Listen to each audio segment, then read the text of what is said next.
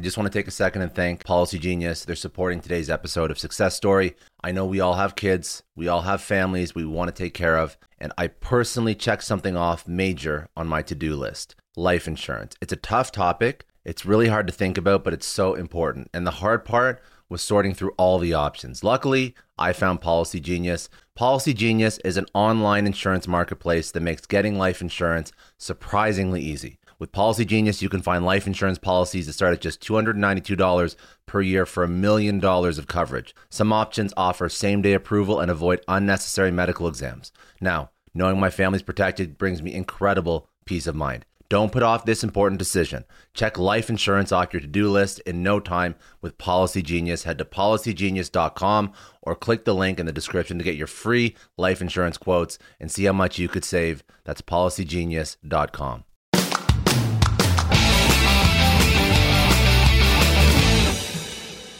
Welcome to the Success Story Podcast. I'm your host, Scott Clary.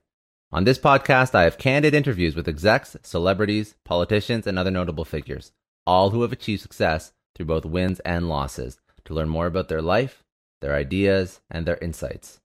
I sit down with leaders and mentors and unpack their story to help pass those lessons on to others through both experiences and tactical strategy for business professionals, entrepreneurs, and everyone in between.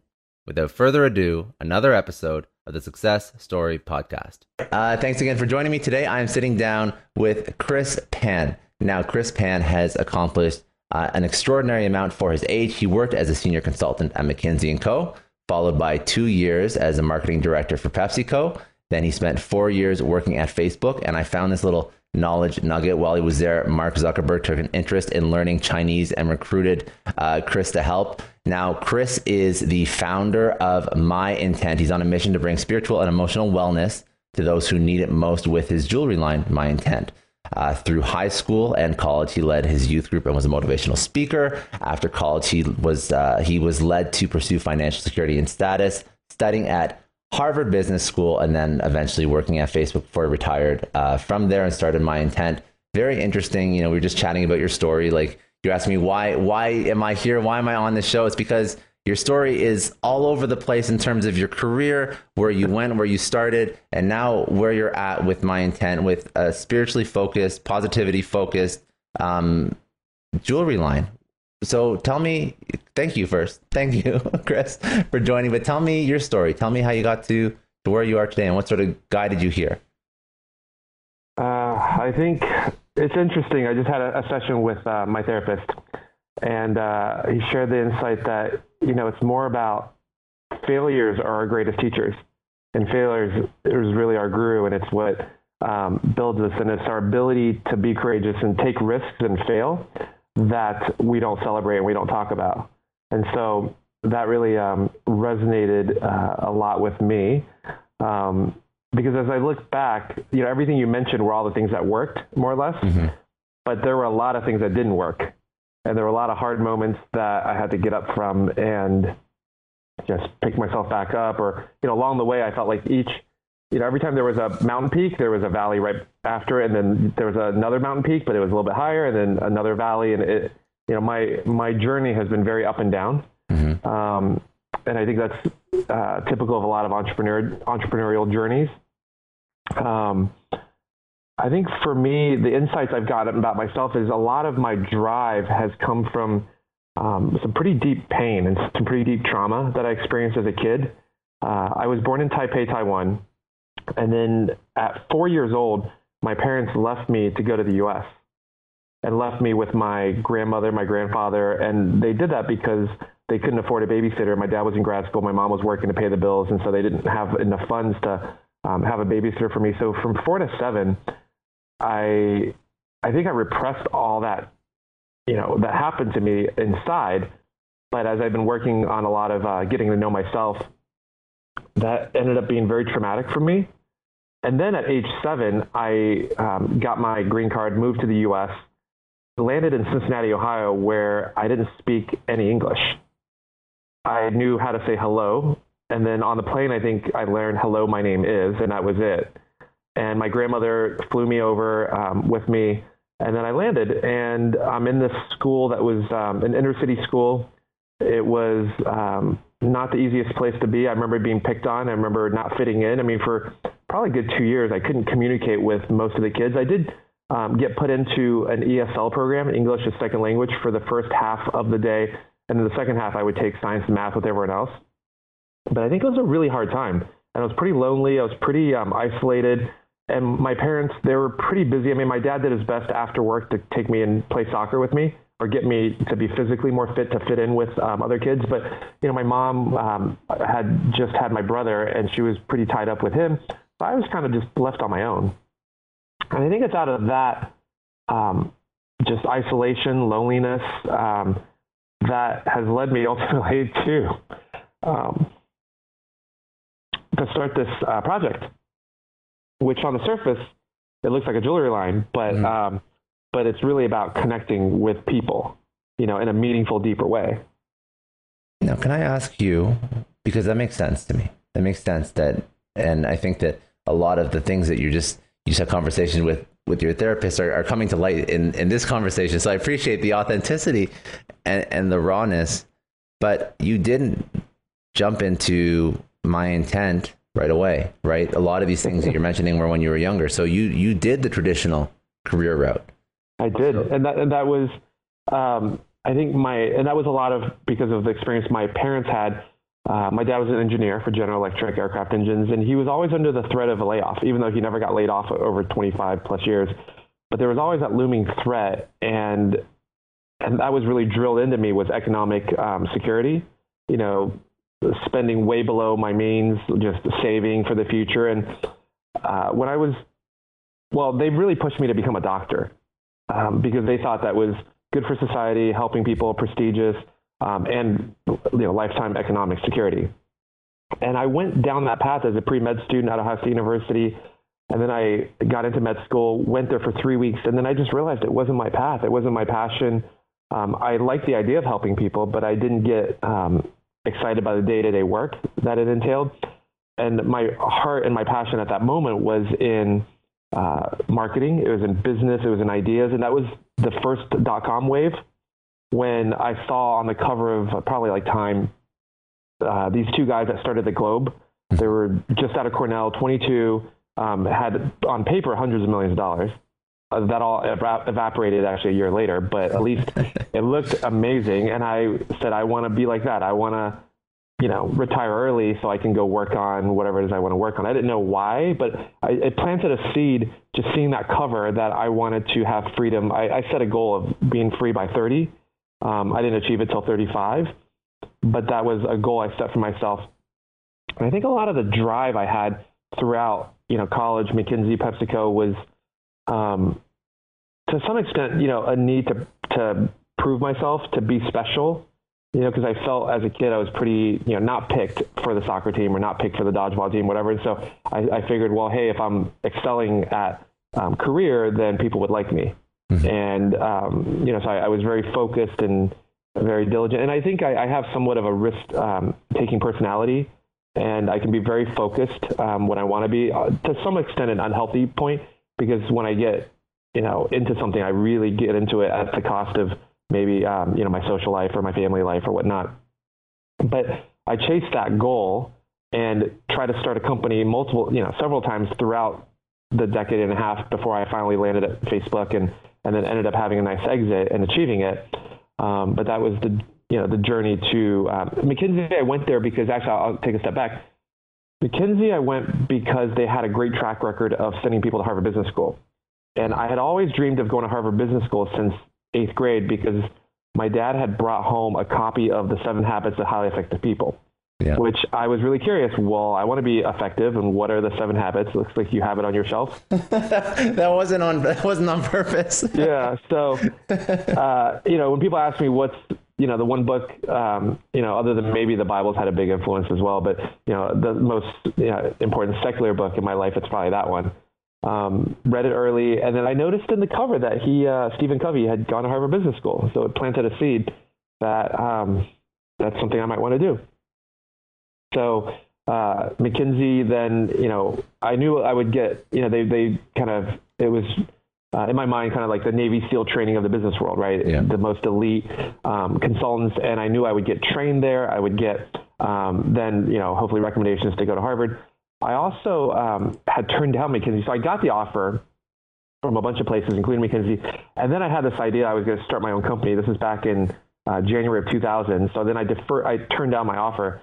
And then 6 months later, after the market crashed, and I realized I don't think I have what it takes to start a company, I then called them up, and they were very gracious to take me back. So I've been also very fortunate along the way to have, there's been a lot of grace in my life that, I've turned things down and then it's still there, even though I've turned it down. So that's really cool. I ended up at McKinsey a year and a half, 2 years. And then Harvard was an amazing time, learned a ton, the networking. And then it went back to McKinsey for a year. And then I realized it wasn't for me. And then at that point, I had an offer to go be probably one of the youngest marketing directors at PepsiCo for China, which was the second biggest market, to run digital marketing. They wanted to bring in someone fairly young and forward thinking and kind of out of the box, not trained in TV advertising, because that was most of the marketing directors. So I was brought in to do digital marketing. I renamed it to interactive marketing. I wanted marketing that was more engaging. I was also very influenced by this idea of tell me I forget, show me I remember, and involve me I understand. And I think that was probably a Covey principle, or it was in the beginning chapters of the 7 Habits. And that always stuck with me. So I said, most of traditional marketing was one-way broadcast marketing. You create a cool ad, you stir up some emotions, and you get people to buy. That was, marketing, P&G, PepsiCo, they kind of invented that style. Marketing in the future, especially with digital, was going to be more interactive. And so when I was at PepsiCo, I developed campaigns where we had a big one that invited consumers to submit a story that involved the biggest celebrity, one of the biggest celebrities in Asia, where he would be the main star of it. But you get to, it'd be the equivalent of you writing a script for Justin Timberlake or for Beyonce. We had the star that was going to be in there. You get to create a story. So we put it out there, and then we had the equivalent of like $100,000 prize. I think it ended up being like in renminbi, it was like $10,000. It was a lot of money. And so we did a very interactive campaign. And then the person that ended up winning was a school teacher. And because it involved both a cool idea and then there was voting. And I guess he somehow mobilized his entire school to vote on it. And so we were trying to create all this buzz. And it was a cute little story. We had him, I think we flew him in. He got to watch the whole filming of it, and then we aired it. It was kind of like a strategic airing. It was cool. It was just this whole campaign that we ran for a summer to get the script, and then we kind of involved people in the process. So we kind of gave them a peek under the hood of how we develop a campaign for PepsiCo. That was really cool. The fall of that year, actually winter, my boss did a retreat for all of us. It was meant to inspire us, and there was a lot of Steve Jobs quotes, a lot of change the world ethos, and I got really inspired. So much so that I actually, over the winter break that year, I came to the realization that as much as, my goal to go to PepsiCo was to learn the skill of storytelling, using entertainment to market something. But then I started having guilt about, in the end, we were mostly pushing sugar water that, most of us in the office weren't even drinking our own products. Mm-hmm. And that was something that bothered me. And, over that winter break, I came to the conclusion that I didn't feel good about what I was doing. And I wanted to, it was like a mini awakening, if you will. And so January, I came back and I resigned very boldly. I thought I was like, ooh, I have freedom. And I spent the next 3 months in bliss, exploring all sorts of to change the world and make a difference, et cetera. And then I hit a rock bottom by May of that year, May of 2007, when I realized none of these ideas were probably going to pan out anytime soon. And, I was in China. I'm not really Chinese, even though I look it, but, I speak Chinese, but I'm not well versed in the culture really, and the written parts. And, to be an entrepreneur is already difficult, but then to have the language barrier on top of that was yet another level. You were raised in the States. That's why. Yeah, I'm pretty Americanized for the most part. And so that was a big moment when I had to shift from my dreams. Now I started having to go find a job again. And that was a big shift. And I ended up going through 3 months of depression, trying to find a job because it felt really hopeless. It felt, I was a marketing director at 29, 30, and that's typically someone that's like 35, 40. I skipped assistant brand manager, assistant marketing director. And so all the other jobs I was being considered for was like assistant brand manager. It was like at least a 50% pay cut, 3 levels of demotion, because they didn't necessarily have a digital marketing director role, but they were like, oh, if you want to come in as a assistant brand manager, we might consider you for that. I considered going back to McKinsey. I looked at consulting gigs, but then I wasn't excited about that. And it was really, really hard. And then I said to myself, what does my heart really want? Like, what's the place that I'm most excited about? And that's actually been true most of my life is, even with Harvard, if we rewind a little bit, I applied to Harvard, Stanford, and Kellogg back then. And I spent probably 80-90% of my effort on the Harvard application, and I just copy and pasted for the other two. And of course, I ended up getting denied by Kellogg and waitlisted at Stanford, but then I actually got into Harvard right away. And so it's interesting. It's like whatever my heart was set on, if it was meant to be, I was actually able to push through. And then, so at that point, I said, my heart really is at Facebook because I love the product. I had met Mark Zuckerberg back when we were both at Harvard. I was in the business school. He was in an undergrad. I had another couple friends that were working there. So I called and I texted all of them. I messaged them and said, hey, I would love to work for Facebook. I have a bunch of ideas. Maybe I can help you get into China. I can help you with this and that. And they all said, right now, thank you, but we don't know what to do with China yet. We're not ready for that. We just don't have something for you. And then I didn't give up. I kept just an eye on what was going on. And I remember one morning I woke up and TechCrunch had a blog post that said, Facebook hires Chamath Palihapitiya as the VP of product marketing in charge of monetization platform, blah, blah. And I said, oh, let me try him, even though I didn't know him. So I looked up his email address at his former VC firm where he was leaving, but he still had access to it. So it was chamath@mayfield.com. So I emailed him there, and I wrote a very succinct email. I still remember, I still have it, because that's the email that really changed my life. It was just 3 sentences on, here's, who I am, and then 3 sentences on here's how I can help you. And I said, I have a digital marketing background. I had consulted for Friendster. I had done a deal at McKinsey that resulted in the acquisition of another major social network. And I think I can help you monetize. And within a couple of hours, I got a response back. He said, great. He said, put your thoughts in a presentation and send it to me. So then I was like, ooh, game on. But then the stress was really up because I was like, holy cow, I have, and it was open-ended. It was like, do I take a week? Do I take 2 weeks? How long do I take? I really wanted to impress them.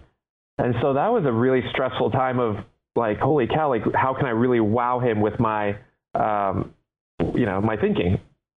So I think I took 2-3 weeks and put together a presentation.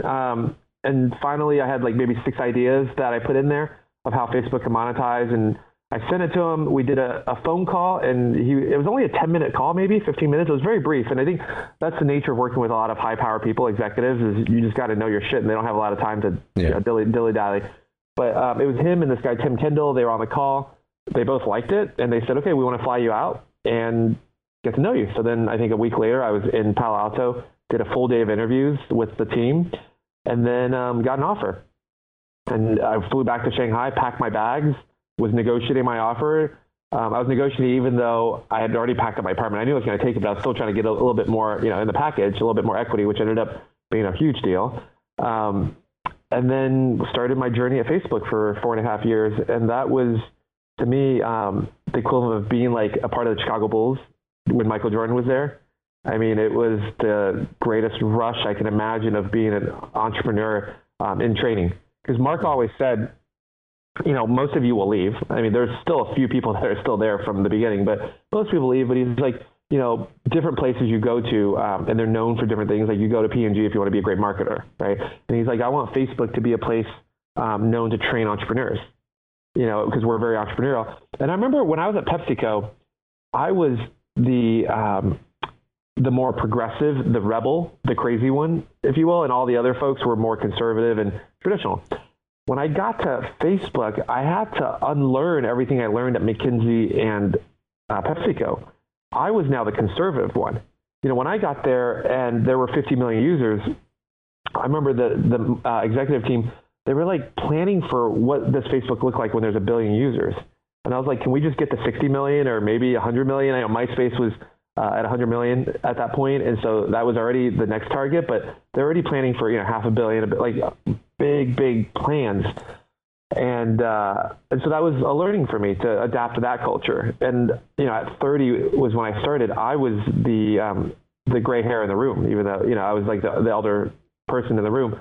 Most of my peers at the time were probably early mid 20s. That was a huge shift, from going from PepsiCo from McKinsey, PepsiCo to Facebook, and then had a few different chapters there. One was figuring out why growth had slowed at one point. And the truth is in the data. I took it upon myself to learn SQL, pulled a bunch of data, threw data against like 200 different charts. Because at McKinsey, one of the things we learned was look in the data. There's a lot of assumptions and hypotheses on why things aren't working, but it was in the data. And it turned out that users that had friends stayed, and users that didn't have friends didn't stay. A lot of the users that we were acquiring that were not in college, a lot of the post-college users came on. They didn't find friends fast enough, and then all of a sudden it was a really lonely experience, and then they left the platform. And there was a whole bunch of efforts that then got kicked off based on this one tiny insight, but it ended up changing the course of the project, and it was based on analysis that I had done. But it was interesting that it didn't even occur to me when I pulled the data how big of an insight that was, but it was just like, oh, that was just, but then I showed it to Chamath and Zuck, and then they like immediately realized it. And so it was just interesting. Like I was part of the process, but it wasn't like I was, this genius or whatever, but I did pull the data out. I did know where to look. Mm-hmm. Well, you don't always have to, the answer to a problem like that isn't always very complex either. You're showing that right now. It's just very simple, but you had the insight to look in the right spot. It's very, very cool. It's a very cool, thank you for the story. It's a very cool story. It's a very, very fun story. And I would say, if you're a business person, I think a lot of times we have all these assumptions, and just make sure, also spend some time in the data. I think it's a mix of both the gut, but also, the data showed a lot of correlations, and then there was one that seemed more like a causation, and then the causation ended up unlocking. But of course, the insight alone wouldn't have done anything. Then Zuck pivoted like crazy, took all the engineers off of ads, which was actually what I was hired to do. And it was frustrating because we went from a team of 10 down to a team of 2, but then put all those engineers onto growth and fixing all the issues that, would help people find friends. So that was one really interesting project. And then the other one was obviously when Mark wanted to learn Mandarin, and he the first year he hired a tutor and worked with her a couple times a week, and got himself to a pretty good spot. Went to China, and then he realized he couldn't understand anyone's accents other than his tutors, because he had only heard one person. So then the next year he came back and he said, hey, can someone help me organize to have, at that point we probably had 100 engineers that are Chinese and native speakers, and can someone help me organize and kind of help me actually have conversations with people with different accents, from north of China, south of China, just like in America we have different, or in North America we have different accents. So I did that, and I got to spend a couple hours with him every week, and that was just so inspiring to be with someone of that like talent and focus and discipline and curiosity, and he was very humble with just, he was like and just learning. So that and then kind of the pinnacle of that was, I remember November of that year, we had a group visiting from China called the China Entrepreneur Club, which collectively was like the CEOs of 20 of the biggest companies in China that collectively represented 4% of China's GDP. And Zuck did the entire Q&A by himself, relatively simple, basic questions. I think I helped him on 2 questions. I leaned in and just helped him on 2 questions, but he did the whole hour by himself. And I have a photo that someone took where I'm kind of standing behind him, and it was a really cool moment for me to just witness, like, holy cow, like that was quite a progression. So you had a very impactful time on your career and your learnings at Facebook. You not only with you helping the company, but I'm sure it also had a reciprocal effect on yourself and what you chose to do going forward after Facebook. Now I'm curious. You were very successful there. I'm sure there was a lot of other projects and stories that were like that, but these are incredible stories. What made you at 35 want to leave and do your own thing? Because it sounded like you had a really good thing going there, right? You like, it's not like Facebook has slowed down by any means since you left. Well, to be honest, my career had slowed down there. I think those projects all made sense, but I wasn't getting promoted. I was kind of at this level, and I realized that I just wasn't getting promoted. I wasn't getting offered the next level, like getting promoted to director and whatnot. And so I was looking around and I was like, okay, what's going on? And I realized there was something that needed to change inside me. Like I had sort of maxed out on my own. And I had learned that my boss, Tim Kendall, I really admired his leadership and his ability to be present with people and just who he was as a person. And people loved him. And I said, Tim, like, what's your secret? And he had said, I've been working with this executive coach that had made a big difference. So that planted a seed. But independent of that, I just realized, and also, at Facebook, they give you stock in tranches. And I had a big, nice initial tranche that was a 4-year vesting cycle. And then that had vested, and my subsequent, tranches weren't as exciting. It was relatively small relative to the first one. And so that invested. And so I was like, well, financially, there wasn't that much upside. I wasn't, and then I looked around the company. I was like, is there any other parts of the company that, I hadn't worked on platform at that point, but there wasn't anything that interesting. I looked around a little bit more. And then I think in my heart, I just knew it was time for something else. It was time for another venture. And I was getting pinged by VC firms and other social networks and other players that did want to make me like a VP of strategy or, maybe a partner at a VC firm. So I said, let me pull the ripcord. I had met my financial goals for what my financial freedom looked like. So I pulled the ripcord and left and started traveling with my then girlfriend. After 2 months of being on the road, we ended up fighting a lot. And I think traveling together around the world, being nomadic, is a great test for a relationship. Either you make it or you break it. And at that point, we'd been together for 4 years, and it was either we're going to get married or go the other way. And actually, in Paris was the place where we actually left, where we broke up. And that sent me through a pretty dark time. After that breakup, my identity, who I was. And then I was getting recruited for a company called Vidi. And as part of, they wanted me to be a COO and eventually probably a CEO. And as part of that, I negotiated a coaching package, an executive coach that was a very expensive package, but they were very gracious to offer me that package. So then I started working with this coach, Janet, who started teaching me some basic things like just, how to work with my own emotions, how to be present, how to listen, and these certain skills that I didn't have. The role didn't work out. The company ended up going under, and it just didn't fit. But I think, it's interesting how life, Tony Robbins has a quote that says, sometimes what you come for is not why you came, and so many times in my life, I would think I went in for one thing. I thought I went in to be the CEO of this company that on paper was going to be worth a lot and blah, blah, blah. And I was going to make another fortune. But actually, when I went into Vidi, I ended up meeting this executive coach who ended up teaching me the value of inner work. And she herself went to Naropa and highly skilled executive coach. She coaches at Pinterest, Facebook, et cetera. But she also started telling me stories of, these monks who could meditate, in the cold, right? Like on the mountaintop with, crazy winds, and they could put a blanket on these monks, and the monk through meditation could generate enough heat to create steam off of the blankets. I don't know if you ever heard anything like that. No, I haven't. No, that's incredible though.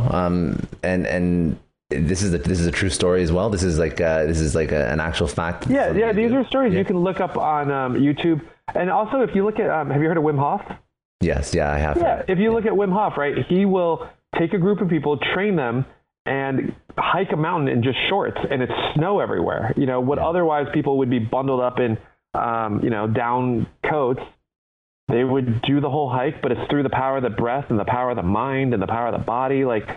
That started fascinating me. And it set me off on a whole new path. I was like, oh, this is my new fascination. Let me go explore what this is all about. I know a lot of entrepreneurs listen to this show, and NetSuite has been a huge supporter for entrepreneurs, for business owners, because there's one thing that we all know. Business is about making money, and it's about your bottom line. And the less you spend on the nuts and bolts of running your business, the more profits you keep. But these days, everything is costing more. Supplies, people, shipping. It squeezes your margins, and I've been there, juggling multiple systems for finance, inventory, you name it, each with its own costs and its own set of headaches. That's why I made the switch to NetSuite by Oracle. It's changed our company. Think about it. NetSuite is one of the top financial systems out there. It puts your whole business on one platform: accounting, finance, the works. One data source for everyone. There's no more mismatched info. And because it's in the cloud, it slashes your IT costs. No more servers, no more updates. Just access NetSuite from anywhere. With one integrated suite, your overhead drops big time. And here's the real win: efficiency. Everything's connected in NetSuite. Costs are ridiculous lately. Find a proven way to reduce your expenses and get better performance out of your team. It's a no-brainer, and that's what NetSuite offers. Over 37,000 companies have figured this out already. You have to join them. Right now, through to April 15th, NetSuite's got an incredible, flexible financing plan. Check it out and see the savings yourself at netsuite.com/Scott Clary. That's netsuite.com/Scott Clary.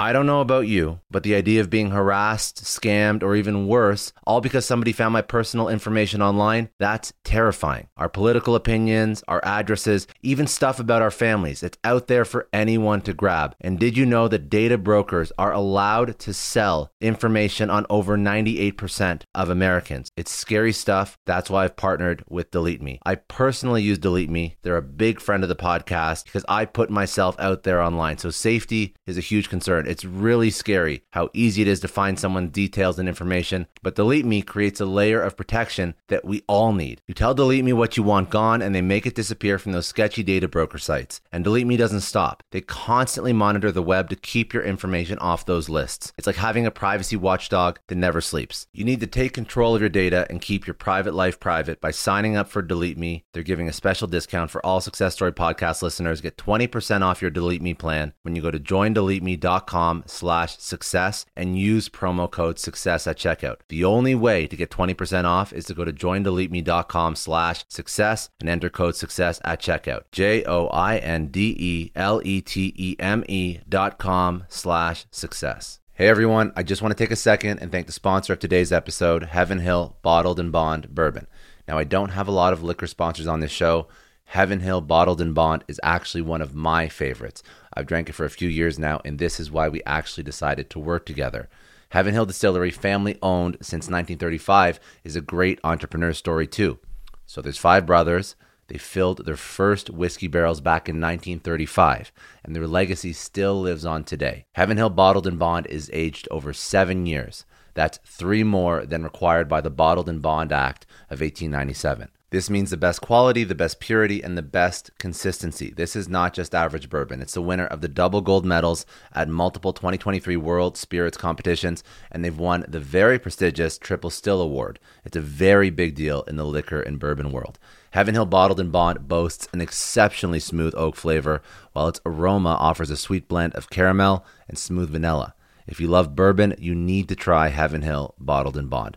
Available nationally, look for a bottle at your local store. Heaven Hill reminds you to think wisely, drink wisely. Think back to your last few days in the office. Did any of them leave you feeling really accomplished? Not the kind of day where you're running around like crazy, but where you've made real progress on something that matters. Because being busy doesn't always mean being productive, and I bet we've all been there.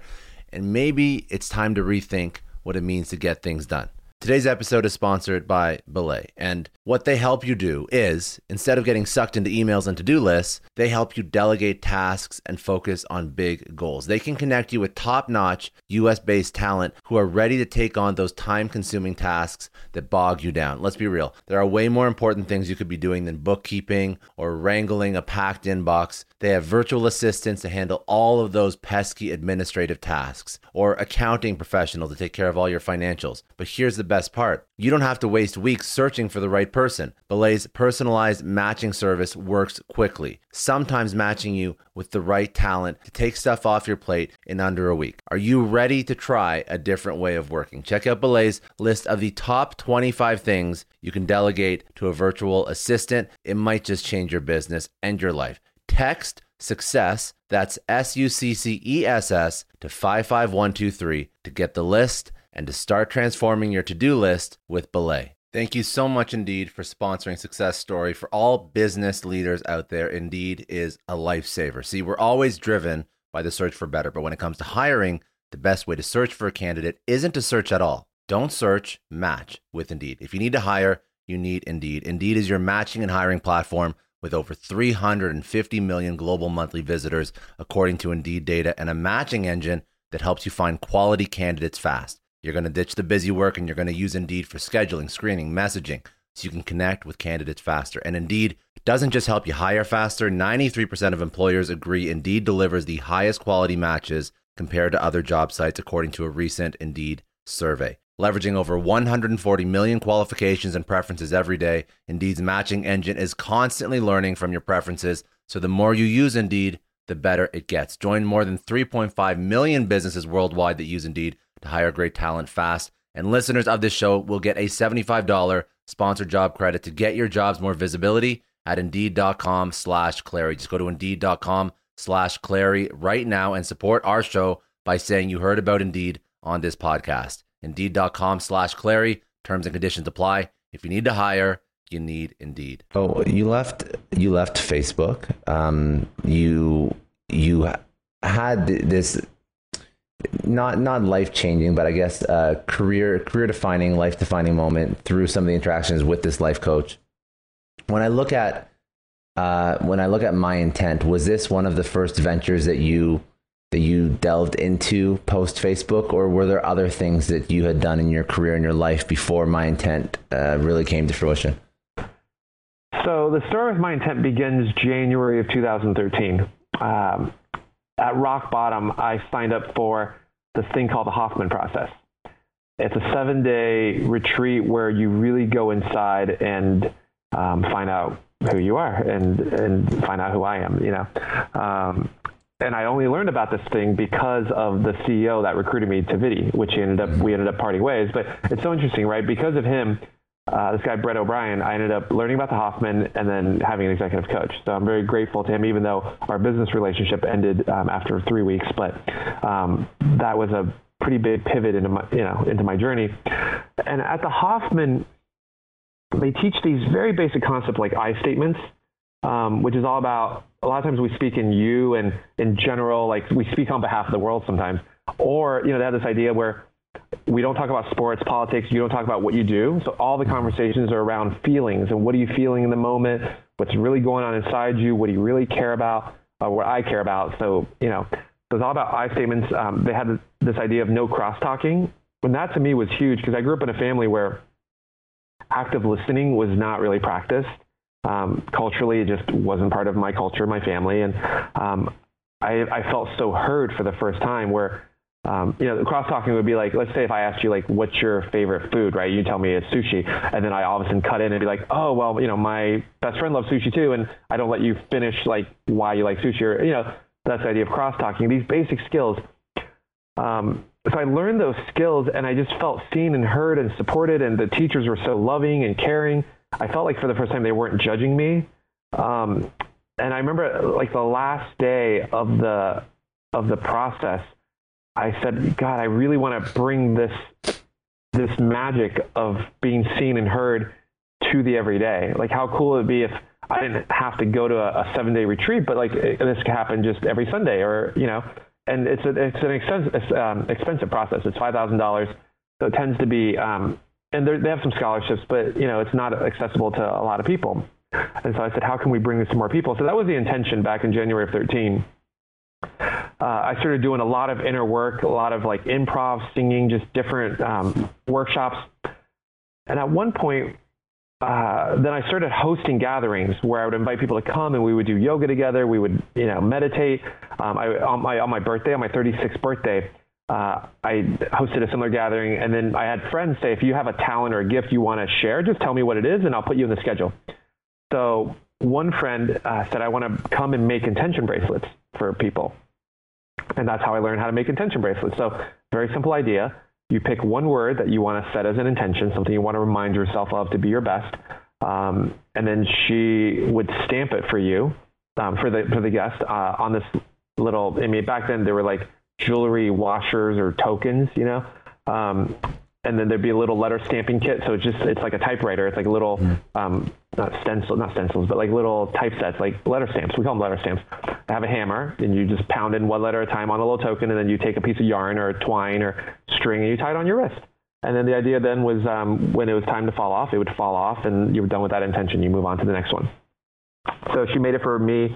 The first word I chose was the word impact, because I wanted to make a difference with my life, and made it for some other folks at this gathering. And this gathering was beautiful. It was there was no alcohol. It was my birthday, but everyone felt really uplifted. It was my test of, can I bring people together with a little bit of a 45-minute program where we sang and moved and danced, but not your usual, birthday party where you got wasted and then you had a hangover the next day. So the next morning I woke up so energized. Everyone was so happy. Like, I was like, wow, that was amazing. And then my friend Ingrid and I, we met up a week later, and she ended up giving me a kit. And she's like, here's a kit as a gift. If you're moving to LA, if you want, make some of these for your friends in LA. So I moved to LA. I started hosting weekly gatherings. I called it Spirit Lab. It was a place where we'd come and do things that felt good for the spirit. It was hands-on, experimental. It was like playtime. It was fun for adults.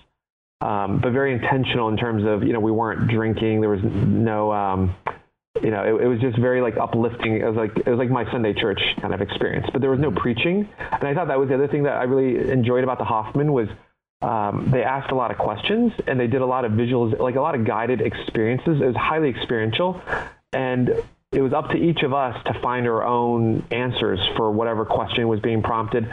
And there was no, like, you have to believe this, you have to do that. It was really just up to us to find our own path. And so that was the inspiration and model for how I did these weekly gatherings. And then for my intent, that started because at my gatherings, we would make each other a bracelet. So usually in the living room, or we'd set up a table somewhere, like on the coffee table. As soon as you come in, you would hear this hammer, going off, and be like, what's going on? Why is someone pounding over there? And you walk over, and I would get my friends to volunteer at the table, and someone would ask you, oh, what's your word? And I'd have them sign up in like hour shifts. And then all of a sudden people would get their first, like, it was almost like you're part of a members club.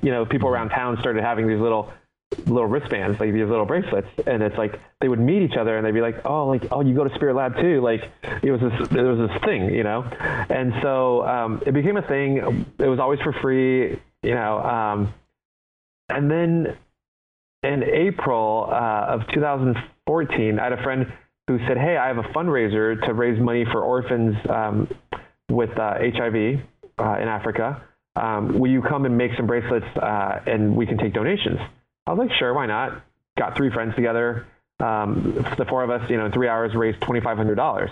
And that was a big aha moment. I was like, up until then, I'd never even thought about charging for these. And we gave all the money, 100% of it, back to the foundation because it was just time and material costs. And the material costs, I was happy to just absorb. And so that was eye-opening. And then that summer, I ended up, some friends wanted a job, wanted to make some money. I was like, well, here's a maker kit. I gave them the materials, and I set them off to make it. And then one guy, this guy James, he ended up building a website. He was trying to also. It was all in the spirit of helping people. Like it was like an accidental business, if you will. But I did love the idea of bringing this to the world. And of course, like I think for me, it felt good because every time I made a bracelet for someone, there was always a huge amount of appreciation and a big hug. Usually, pre-COVID, sometimes people would cry. There oftentimes people would have tears, and they felt really moved that that somebody listened to them. Sorry, no, I just wanted to say, and I want you to keep going. The story makes sense when you start to bring out now. This makes a lot more sense. it's very hard to understand all this going into the interview. So I appreciate you laying it out like this, because it's a complex story that's led to where my intent is today. I think what I want to understand is, and maybe you'll get to this as well, but the story of how you got to my intent, how you went on a spiritual journey to an extent of self-awareness, and that led you to wanting to replicate that for others, because you've achieved this point in your life where you were comfortable. That's great, and I respect it completely. What my question, and I guess I want to understand more of the impact on the people that are part of this program. For example, how do you, or who is your target customer? Who is your target individual that wants to partake in this, that wants to better themselves? Is it an executive? Is it a student? Is it somebody who has a lot of free time on their hands? What are you trying to help people with exactly? Is it inclusivity? Is it impact? Like, I guess I'm trying to clear the ambiguity as to how I understand, without speaking to you, that this is something that I want to partake in. That's what I want to understand, because, you know, our world, if you're not retired, is absolutely nuts. You have kids, you have family, you have work, you have bills, you have all these stressors. So I would love to look into things that are relaxing, calming, make me feel good about myself, that aren't just getting drunk at somebody's house on the weekend. But how does somebody find you? How does somebody focus on something like this? I just want to take a moment to pause and thank the sponsor of today's episode, Canva. Very excited when Canva approached me, because I've been using Canva for all my graphic design needs for years, and they have never sponsored me before. So I'm very excited to champion a brand that I personally believe in, support, and I use. Now, if you don't know what Canva is the online platform that makes graphic designing anything really easy for you and your team. They have preloaded templates, all professionally made, all very high quality. If you have an idea and you do not know how to bring it to life on your social media, on your website, in your marketing collateral, this is one of the hardest things for an entrepreneur to do. Canva Pro makes this so simple. You do not have to be a designer. You do not have to be an artist, anything like that. It is a tool that allows you to create beautiful pieces of content and work with a drag and drop editor. It's simple for anybody to use. You can collaborate with teams, no experience necessary. This is what you use to make stunning social media posts, marketing material. It has video components. Honestly, with Canva Pro, it takes the headache out of creating design. Canva Pro includes 75 million premium ingredients, including premium stock photos that you usually have to pay hundreds of dollars for, illustrations, videos, audio, anything you can need to literally design anything. It has in one spot, in one app. It truly democratizes design. Now, why I'm so excited about this sponsorship is that they gave me a unique code for everybody who's listening to use. So if you want to test out Canva, if you want to test out all of the incredible features for design, remember I said images, audio, video, they have ability to include team features, brand kits, background removers, resizing different objects with a click of a button. All of it is seamless, super user-friendly, extremely intuitive. If you want to start using it today, go to canva.me/Scott. They're giving everybody who's listening a special deal, 45 days free. Pro Canva. You cannot get this deal by going on their website, so go to canva.me/Scott. You will get a Canva Pro account for 45 days. You can try out as many features as you want. You can make a ton of content. Canva.me/Scott. See why design is no longer scary. You will never look at design the same way again after you try it. Trust me on this one. Canva.me/Scott. So in terms of who is our customer, my original person I wanted help was someone who maybe doesn't have time to do inner work and is busy. And this is sort of a quick little pause, a quick invitation to just take a moment and just have like a mini retreat. And I often lead 1-hour workshops where I consider it like a micro retreat. You know, most people don't have 7 days to go away and go really deep. And you mentioned that. That's true. Yeah. Yeah. But can I give someone a 5-minute, like a little mini back massage? It's like I think of it as like the back massage you get at the mall. You know, those guys, like maybe you don't have time to go to a spa for a full hour and a half, treatment, but like a 15-minute back rub. So I think of it as like a little emotional, spiritual support. And I've had so many stories of people where, in a moment of crisis, in a moment of despair, they look down on their wrist and that word is there, whatever it is that they had set, and that ended up supporting them through that tough time. So that's one, that was who I wanted to serve, because I realized there's a lot of, and I being one of them, being a busy executive who just never made time for inner work until then. I had a lot of time. Yeah.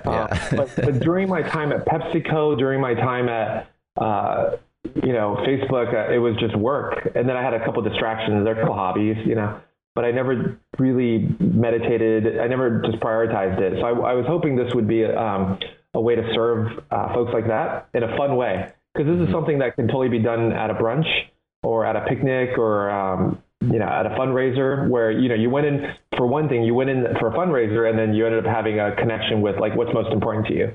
Yeah. So it's like the unexpected, but it's there to help you. We have over 50,000 people that have bought maker kits. So we offer the tools for people to make their own for their friends and family, because I didn't want me to, it doesn't scale with just me having the tools. So in the same way my friend gave me a set of tools, I was like, well, I can't give away 50,000 sets, but I'll make it really nicely designed. My dad is an aircraft engineer, and he ended up designing some of the pieces so they fit. So we have 7-year-olds making these. So it's super easy. And then most of these 50,000 folks, a lot of them are, most of them are women who, they want to make a difference. They're community builders, but we have men, women, like there are folks who somehow, some people, they get it to do with their kids. Yeah. As a family activity. They do it as fundraisers. We've had a boy make it for the First Lady, actually. Yeah. So we had that happen. It's a child who's at a hospital, and the hospital purchased a maker kit to do as an activity for the kids. And that was one of the most moving interviews I did. We had no idea. All of a sudden, we saw pictures of the First Lady receiving a bracelet from a kid from Africa. He was at the NIH, National Institute of Health, with a disease that, is very rare. So he's there staying at the Children's Inn. And so they make bracelets for the kids that are there to kind of give them something to do and give them some hope. And she says, the reason I like to do these bracelets is it makes the intangible tangible. So a concept like hope or faith or strength or courage, when someone's going through a really hard time, how do you remind them that there's faith and there's hope that they can anchor on, and I think about our world today. I think about how much turbulence there is. This is an anchor to who you are as a strong spiritual being to weather the storm. I think of it as an anchor. I think of this as like a lighthouse. This is also guiding us to our path. It's like, I set my intention to be kind or to be compassionate, or to be, resilient, and in moments when I don't feel resilient, it's a reminder of that decision I made of who I am. And I think that no one will ever debate the efficacy, like the effectiveness of self-development. But like you mentioned, that 7-day course is a lot, it's a lot of time invested. A lot of people don't go that far. So I love that you've really broken it down to these micro moments, micro sessions, like just this small, regardless of whether or not there's an actual meeting or if it's just even like given as a gift, it's a small commitment. It's a micro commitment that is hopefully for that person impactful. But I'm curious as to your experience when people take part in My Intent. There's these physical little bracelets, these little items that carry this word. But there's also sessions that you host that are the smaller sessions. Do you notice like people's lives improve substantially when they start to focus on self-development? We've had breakthroughs that come after an hour. We've had people say, we've had people that have been doing, we've been running basically like summer camp for the last 7 weeks, and we're taking a pause for August. But we have 10 hours of programming, 10 hours of sessions every day, all different sessions. Some of it is coaching, some of it is dancing, cooking, like, intentional cooking, all different curriculum on there. And we've gotten the most beautiful stories back about how it's, especially right now, uplifted folks out of despair, loneliness, and giving them real tools to go forward and to make a difference. So yeah, I mean, and we're reconfiguring a lot of it to be, we'll still have some live ones in the future, but we're going to also do a lot more evergreen content for people to enjoy. So people, check out myintent.org, and it's always changing. But there's many ways to participate. One is, find your word. On our website we have a word finder, so it helps you find your word. Order a bracelet, order a maker kit. Just have we also have these question cards. So we curated 30 questions that we think are the easiest or most powerful to help someone find their intention. And that's something that was going to be. Oh, sorry, no, I was going to say that was going to be my next question. It was this business almost happened accidentally. Where do you want to take it? You were retired, and now you're building out live courses. You have bracelets. You're giving 50,000 kits out. Now you have a program. You're making evergreen content. So what is the end goal for you? The end goal is actually my own happiness and peace and my own growth. And I've learned so much in building this, and I've made, like I sort of started the thing with, I've made a lot of quote unquote mistakes, or there's been failures. There's been, it hasn't been a smooth ride. It's been up and down and up and down. And so I've learned a lot. I think the future is in transitioning it to really focus less on the jewelry, to continue being, because it was never about the jewelry. And I even, from day one, I put in the mission statement that this is not a jewelry company, it's a service project, because people can confuse us with you started a jewelry company, how cute. And exactly, people would be like, the last guy. I think I said that too, I'm sorry. Yeah, they're like, and I don't even wear jewelry. You're the last guy to start a jewelry thing. And I'm like, but it's really not. It's an educational initiative on inner work. It's about, how to listen, how to be present, how to care for other people. And then I think of, maybe we'll end with this, is Marianne Williamson often talks about a book called A Course in Miracles. I don't know if you're familiar with that one. And I've only read... I don't know that book, actually. I've only read the first, page. So I have a lot of books that I have maybe only read, bits and pieces of it. But the very first page in A Course in Miracles says, this is a required course. The only option is when you choose to take it. And I think about, us as human beings on this planet, what are we really here for? We're here to make money. We have to make money. We got to pay the bills. And, once you get past the basic necessities, it's like, why else are we here? And I think my answer to that is, we have an opportunity to learn compassion and learn faith and learn trust and learn hope. These are these are the spiritual concepts that we're here to learn, that aren't taught in schools per se, but maybe they are taught in churches or synagogues or temples if we go to those. But in general, I think as humanity, like a concept like forgiveness, compassion, like how desperately needed is that in our world right now? Very, very. That's happening, right? And empathy, listening to each other. And so if this is the curriculum, somebody actually, it wasn't me that said it, but we made a video back when the project first started, and we interviewed the people that were making the bracelets, and we said, what is this about? What does this project mean to you? And somebody said, life is just a series of intentions. And that really stuck with me. And I was like, yeah, if you think about the spiritual curriculum that we're all here to learn, it's a series of concepts like empathy, like trust and faith and hope. And as we think about our current environment today, I think about, it's really hard to learn faith and trust when times are certain, but it's only when you go through the waves are crazy, that's when, these muscles get built. It's only through our challenges that we build strength and purpose, resilience, So, I know it's hard for a lot of people going through COVID right now. There's, this global pandemic and all that, but, and for myself, I've had quite the roller coaster, and I just encourage all of us to take a moment to think about, what can we learn from this, despite the challenges and the hard times.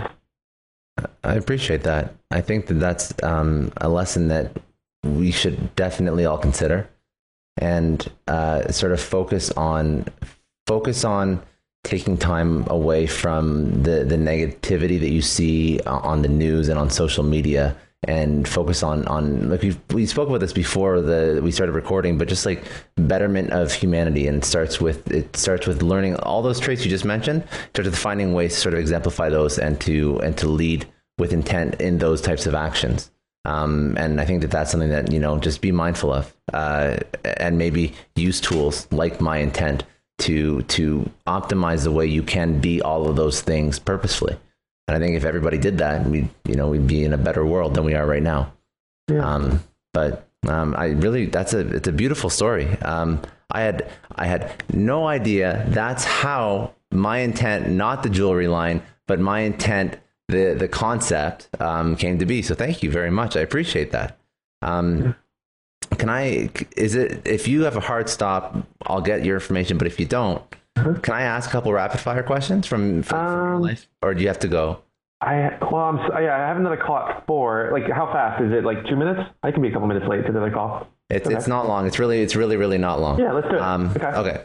All right. Cause you've gone through a lot. And I want to just get like your experience, your insight. So, first one, where do you go to learn? Could be a book, a resource, a person that you'd recommend to somebody else.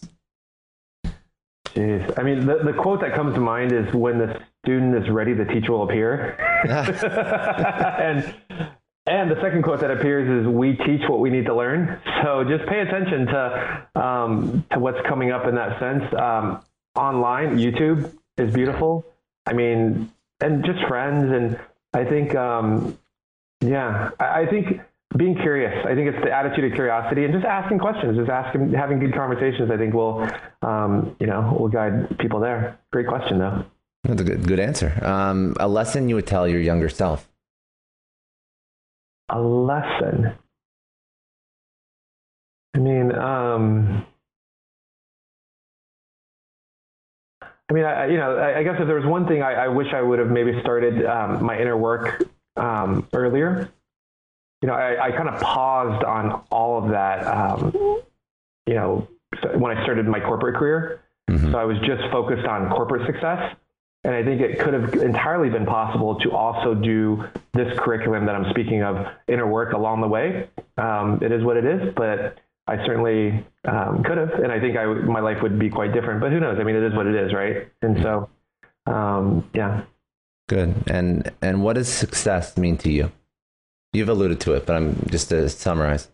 I think success is ultimately just happiness and fulfillment and inner peace. And I think success is an inside job. I think, the word intent has the word in and intent. It's not outent, and it's like really connecting with our true intention. And, there's things that we're motivated by because, maybe we want success because we have insecurities. There's a joke that when I worked at McKinsey, the joke was, McKinsey's literally full of the most insecure people, because that's what gives you the drive. There's that. I mean, I think drive comes from different places, but that tends to come from a lot of insecurity. And I certainly had plenty of insecurity growing up. I'm not saying it's 100% the case, but that often comes in. And I think, success is feeling secure, yeah. And the last question, you mentioned the website before, but where can listeners go to connect with you online? Your website, myintent.org. And then if you want to drop me a note personally, I'm chris@myintent.org, or Instagram, I'm Chris, CHRIS, and then PAN, Chris Pan. Would love to get feedback. If you enjoyed thoughts, it always is very helpful to hear what resonated for you based on our conversation. That's all for today. Thanks again for joining me on another episode of the Success Story Podcast. You can download or stream this podcast wherever podcasts are available, including iTunes, Spotify, Google, Stitcher, iHeartRadio, and many others. You can also watch this podcast on YouTube. If you haven't already, please subscribe and share this podcast with your friends, family, coworkers, and peers. Please leave us a rating on iTunes. It takes about 30 seconds as it allows other people to find our podcast and lets our amazing guests reach even more people with their message. And remember, any rating is fine as long as it contains 5 stars. I'm Scott Clary from the Success Story Podcast, signing off.